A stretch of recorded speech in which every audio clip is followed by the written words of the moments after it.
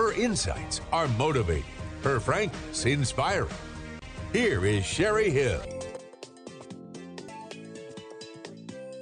Starting your own business is an enormous undertaking. The to-do list seems endless, as does the number of decisions you must make. One of the most critical, strategic decisions you will make is whether to take a partner. This is one of the earliest and most important decisions entrepreneurs face. The choice will have a lasting impact on not only the success of the business, but on your emotional health as well. Horror stories abound about the partner from hell and about partnerships gone wrong. I can speak from personal experience on this point. From my very first company, a chocolate manufacturing business, that after 5 years my partner and the bank account disappeared, or when I first moved to Reno, my father and I merged with another company, Granite Business Services, and after 1 year, that partnership fell apart and cost us a lot of money. So when I say deciding whether to take a partner is a big strategic decision, it's because in one way or another, that choice is going to impact your business. The first thing to do is assess your situation and decide if you need a partner. Being afraid to go into business alone or lacking financing, skills, or connections may be the wrong reasons for a partnership. You may be able to get someone to do something without giving away a share of your business. You could hire someone or find a mentor to bring capital, skills, or a network to the table. Statistically speaking, businesses started by partners do better than businesses started by individuals, but that doesn't mean your situation warrants or will be benefited by a partnership. Sometimes going it alone is the right course of action. There are many benefits to going it alone. First, it certainly is simpler. As CEO, you'd have the authority to make crucial decisions and shape the future of your company without having to reach agreement with another individual or a group. Of course, this can be a good thing or a bad thing, depending on whether you work better as a consensus builder or as a maverick. If you're a sole proprietor, you can brainstorm with employees and advisors, but ultimately, company decisions and responsibilities will rest on your shoulders. Second, without a partner, you will own it all. You won't have to share the business's wealth, rewards, or achievements. You will have complete control and complete recognition. Third, you won't have any emotional ties with anyone and no conflicts or issues, personal or professional, to resolve with a partner. If you have the resources, the experience, and the wherewithal, you should seriously consider going it alone. On the other hand, going into business with a partner has significant advantages to forming a partnership, including sharing the financial burden, the responsibilities, and workload. Benefiting from your partner's experience, skill set, and network, and added capital contributions. With a partner, you share the risk and the rewards, the breaks, and the burden. A partner can also provide valuable psychological, motivational, and emotional support during tough business times. You can help each other out, lean on each other, and work together to reach a shared goal. Two heads can be better than one. Communication is important at every stage of a partnership, and especially so at the outset. A common mistake business partners make is jumping into business before really getting to know each other. You must be able to connect, to feel comfortable expressing your opinions, ideas, and expectations. It's also important that you know about all aspects of a potential partner's life, including health and personal issues. Nothing should be considered off limits. You need to understand this individual's values and what makes them tick. Working with a partner who does not share your business values and ethical standards may discredit your reputation with clients, service providers, future employees, and vendors. Ideally, partners' professional skills should complement one another, but not overlap too much. For example, you may be detail-oriented and your partner may be a big-picture thinker. Or you may be an expert in marketing and sales while your partner prefers to stay in the backdrop poring over financials. An examination into the potential partner's personal goals and vision of the business will not always guarantee a complete alignment, but it will at least avoid fundamental discrepancies and unpleasant surprises. You may ask for references, look at their presence online, and even run a background check. Another question you need to ask yourself is, how do I know if I can work with a business partner? If you haven't worked together previously, test the partnership out by tackling a small project together that showcases each other's skills and requires cooperation. This is also a way to learn about each other's personality, core values, and reliability. Dating a potential business partner first can prevent heartache later. Starting a business involves a lot of commitment, and making those commitments with someone who turns out not to be what you expected can be disastrous. When I used to teach Next Level for Entrepreneurs, often there would be potential business partners who signed up to take the class together. I could always tell, and so did the partner that always showed up, whether the other partner was proving to be reliable or interested enough to work on the business by the fact that they weren't showing up to class. This typically resulted in a wake-up call for the partner who was focused on the business, giving them clarity if this was the right partner for them right now. Business partners often start businesses together with little planning and few ground rules. Sooner or later, they discover the hard way that's what's left unsaid or unplanned often leads to unmet expectations, anger, and frustration. Partners can clash over countless things, including conflicting work ethics and financial goals, roles in the business, and leadership styles. However, figuring out from the outset whether you need a partner and how the partnership will operate with regards to compensation, exit clauses, and roles and responsibilities will give you a solid general framework for a successful partnership and allow you to focus on your business. What follows is a list of 8 questions you need to ask your potential partner and yourself before going into business together. 1. What does success look like? It's staggering how many potential business partnerships begin without articulating what success will actually look like. If you're going to work together, you need to understand what both of you consider a win to actually be.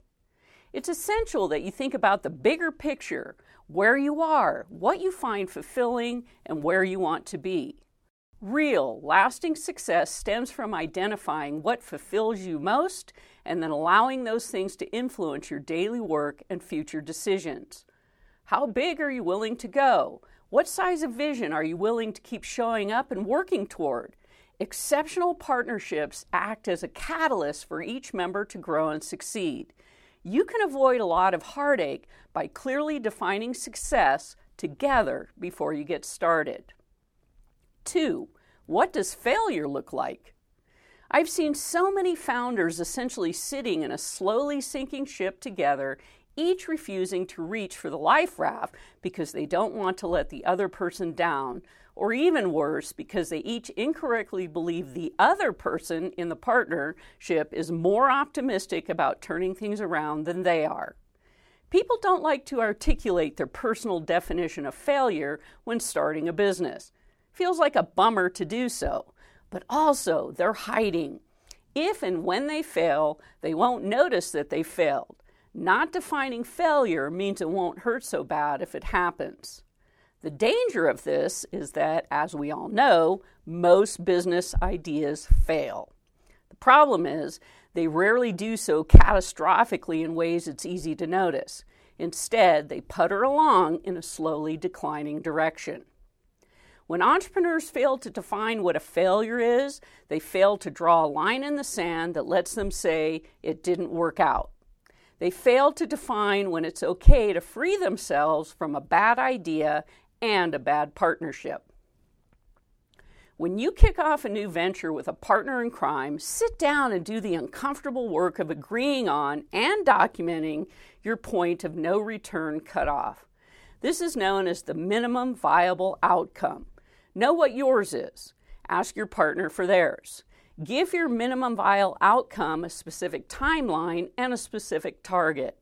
You need to know what is the absolute minimum result, be it a drop-dead date, a revenue amount, number of sales, or some other key performance indicator that would be validating enough to keep us interested and committed to this opportunity.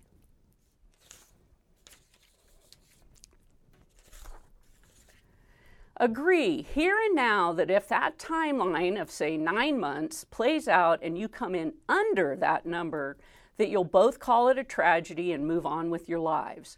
Be real about the numbers you set. If hitting 80% of your minimum viable outcome feels like it would still be enough to make you want to keep trying, then you didn't define the real minimum viable outcome. It's critical that you don't gloss over and then convince yourselves what really is or isn't a failure. 3, how will you feel about sustaining the partnership if things just go okay-ish? In my experience, starting a business is typically not a wild overnight success, nor do they turn out as abject, disastrous failures. They go okay.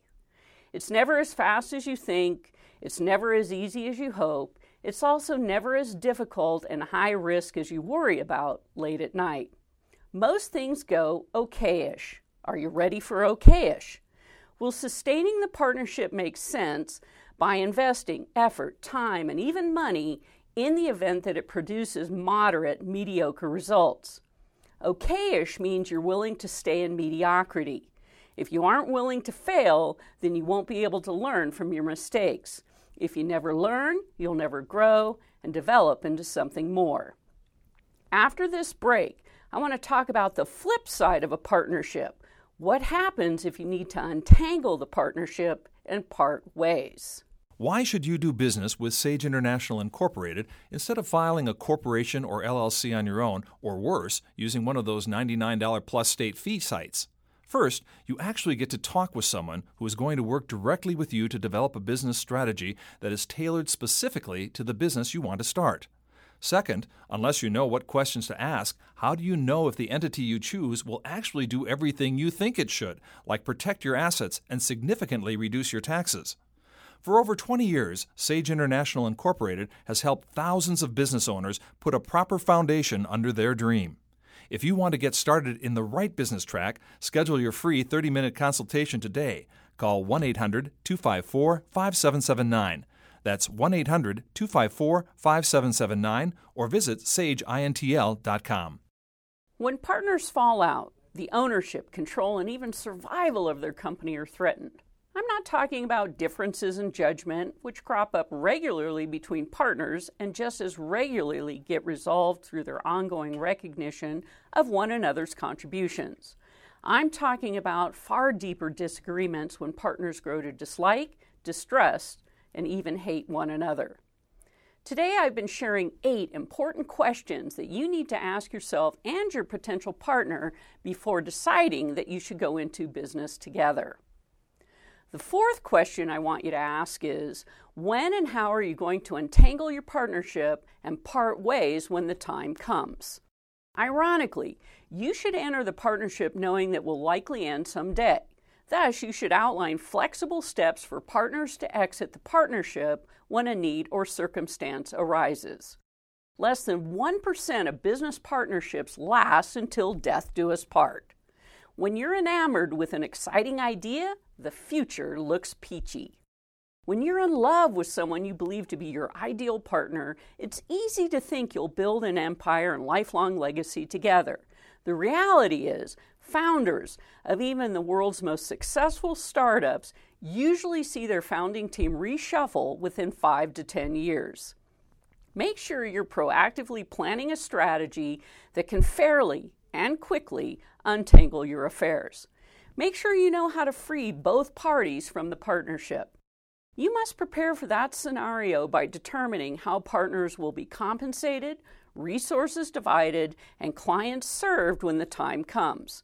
Emotions will undoubtedly run high if the partnership does not work out, so the best time to decide how to handle a breakup is before a partnership or operating agreement is signed. Don't let your partnership become a prison. Always plan for exits, not just the good ones. know how you'll both get out in both wildly successful and disastrous scenarios. 5. How much energy and work are you both willing to put in? Nothing creates more conflict than two business partners who fail to think about this question before they commit. Entrepreneurs have very different personal sets of values that drive them in business. Don't make the mistake of assuming yours are the same as everyone else's, or even the same as someone specific, like your partner, you think you know so well. Are you building this thing to create a legacy, to scale and change the world? Or are you doing it to create freedom and lifestyle design for yourself? The tension between freedom and impact, doing enough to escape versus sacrificing everything for a legacy bigger than yourself, is just the tip of this question. It's complicated because most entrepreneurs want a bit of both. The question becomes, how much impact before we take a break?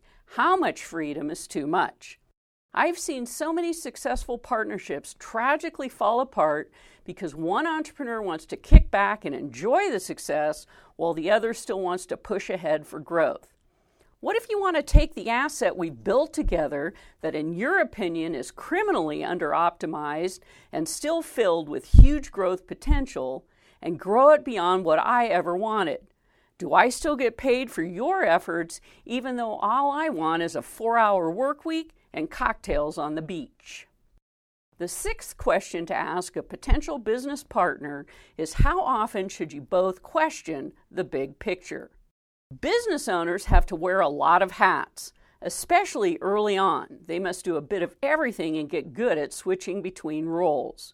The biggest, toughest hat switch to make is the switch between thinking and doing. The cerebral work of coming up with smart ideas is super important because it sets the overall direction and vision of an early stage venture. However, the grit and hustle work of relentless action on those ideas is equally critical. Execution is everything, but so are good ideas. Spending all your time in your creative bat cave thinking up ideas but never acting makes you a clueless dreamer. Likewise, an overzealous focus on execution can result in working on the wrong ideas, missing opportunities, or not seeing the forest for the trees. It's not just as simple as doing a bit of both either. Finding the right oscillation between strategy and execution is a delicate art. Entrepreneurs drawn to strategic thinking often struggle to fully follow through on their ideas. As soon as a project gets tough, they prematurely retreat to the comfort of the whiteboard to rethink everything. Execution rock stars who tend to be hustle, sales, or business development superstars can make any idea work through sheer force of will, but often end up keeping a bad business idea on life support far too long. Sorting out your own individual balance between strategy and execution is a critical step in your entrepreneurial evolution. Matching that balance to your business partner exponentially multiplies the challenge. If you meet monthly to set out key performance indicators or targets, you have to be confident your partner is going to put her head down and execute. You have to both come up for air to ask strategic should we or shouldn't we questions at the same time. If you don't ask yourself and your partner this question, you'll forever be in different headspaces. You're trying to get things done, they're wondering if you should both pivot. You're rethinking the narrative you present to customers, and they're out selling it. Good partnerships thrive because of pre-framed, pre-decided structure. Set a schedule of top-level, bird's-eye view check-ins, then stick to it. Once a month, once a quarter, even once a week. However often you think it's right for your business to question everything doesn't really matter so long as you're both on the same page. There's nothing that breeds resentment faster than a business partner who burns days gazing into the existential strategy void while you're making stuff happen. Make sure you have an agreement in place that when you're not working together to ask the big questions, you're both getting busy executing on the plan you set in the last strategy meeting. Number 7, Is there anything in your potential partner's personal or financial life that might affect your business? Think about the things that could occur in someone's life that could shake them to their core and cause them to, by necessity, reevaluate their partnership with you. The birth of a child, the death of a loved one, taking care of elderly parents, getting married, getting divorced, relocating, mental illness, chronic physical illness. The thing about the above list, by no means complete, is that each of these events has the power to rewrite the motivational values humans are driven by at the deepest levels of their psyche. If your partner goes through one of these external, random, chaotic events, chances are their answers to the fundamental questions that govern your partnership will change. Sometimes they'll change overnight. Sometimes it will change everything. Be sure to ask the hard questions about what is going on in your potential partner's personal life that might distract them from the business. If they are not honest about these issues now and they flare up and take them away from the business for an extended time, it can spell disaster for you. What do you know about their credit and financial history? Again, these may be tough questions to ask, but it's really important to know what their current financial commitments are, as these can influence the decisions they make. The questions I asked so far have presupposed that your life maintains an equilibrium.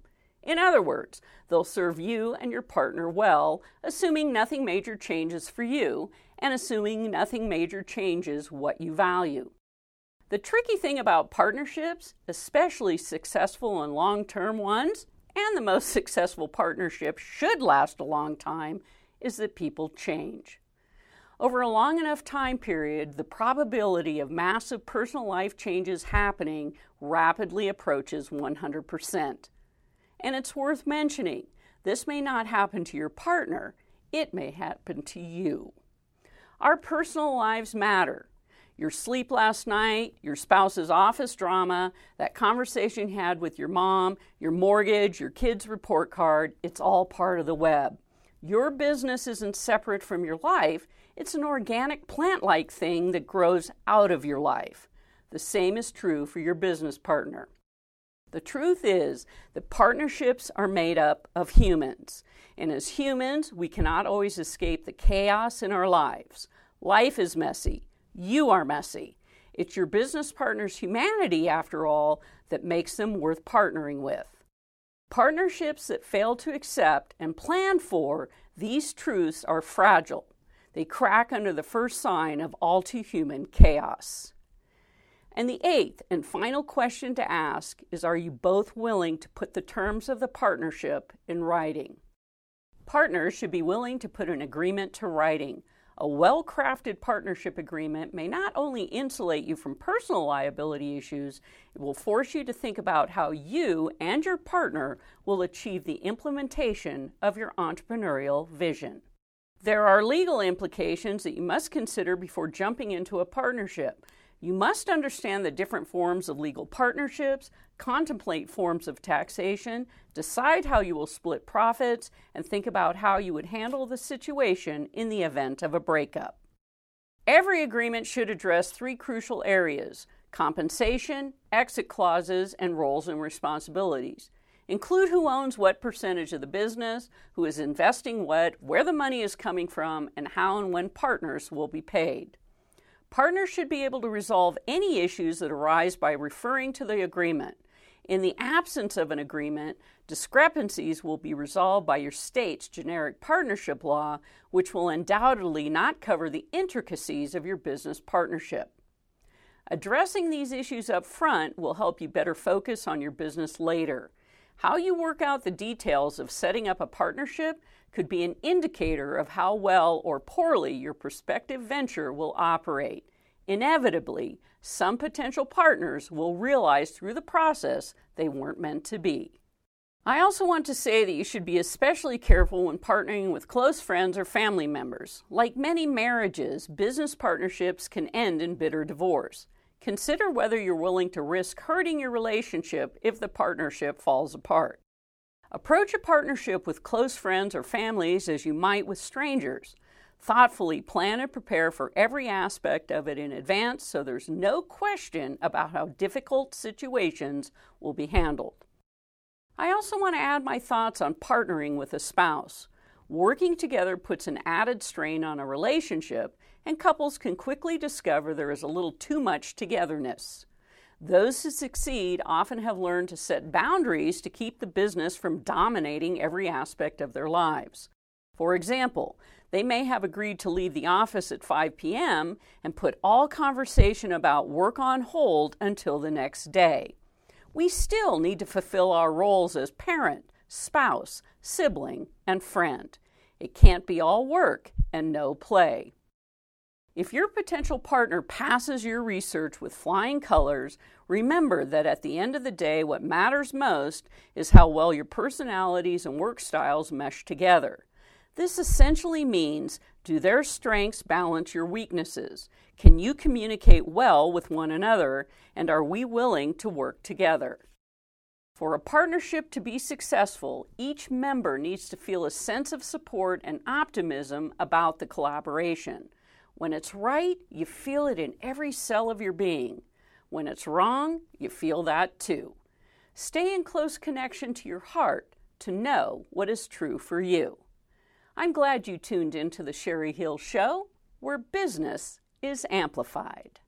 The Sherry Hill Show values the role we play in supporting the economic engine driving this country. Small business, the backbone of America. Send her a message on Facebook.com/Sherry Hill Show and tune in next week, same time, same station, for the Sherry Hill Show.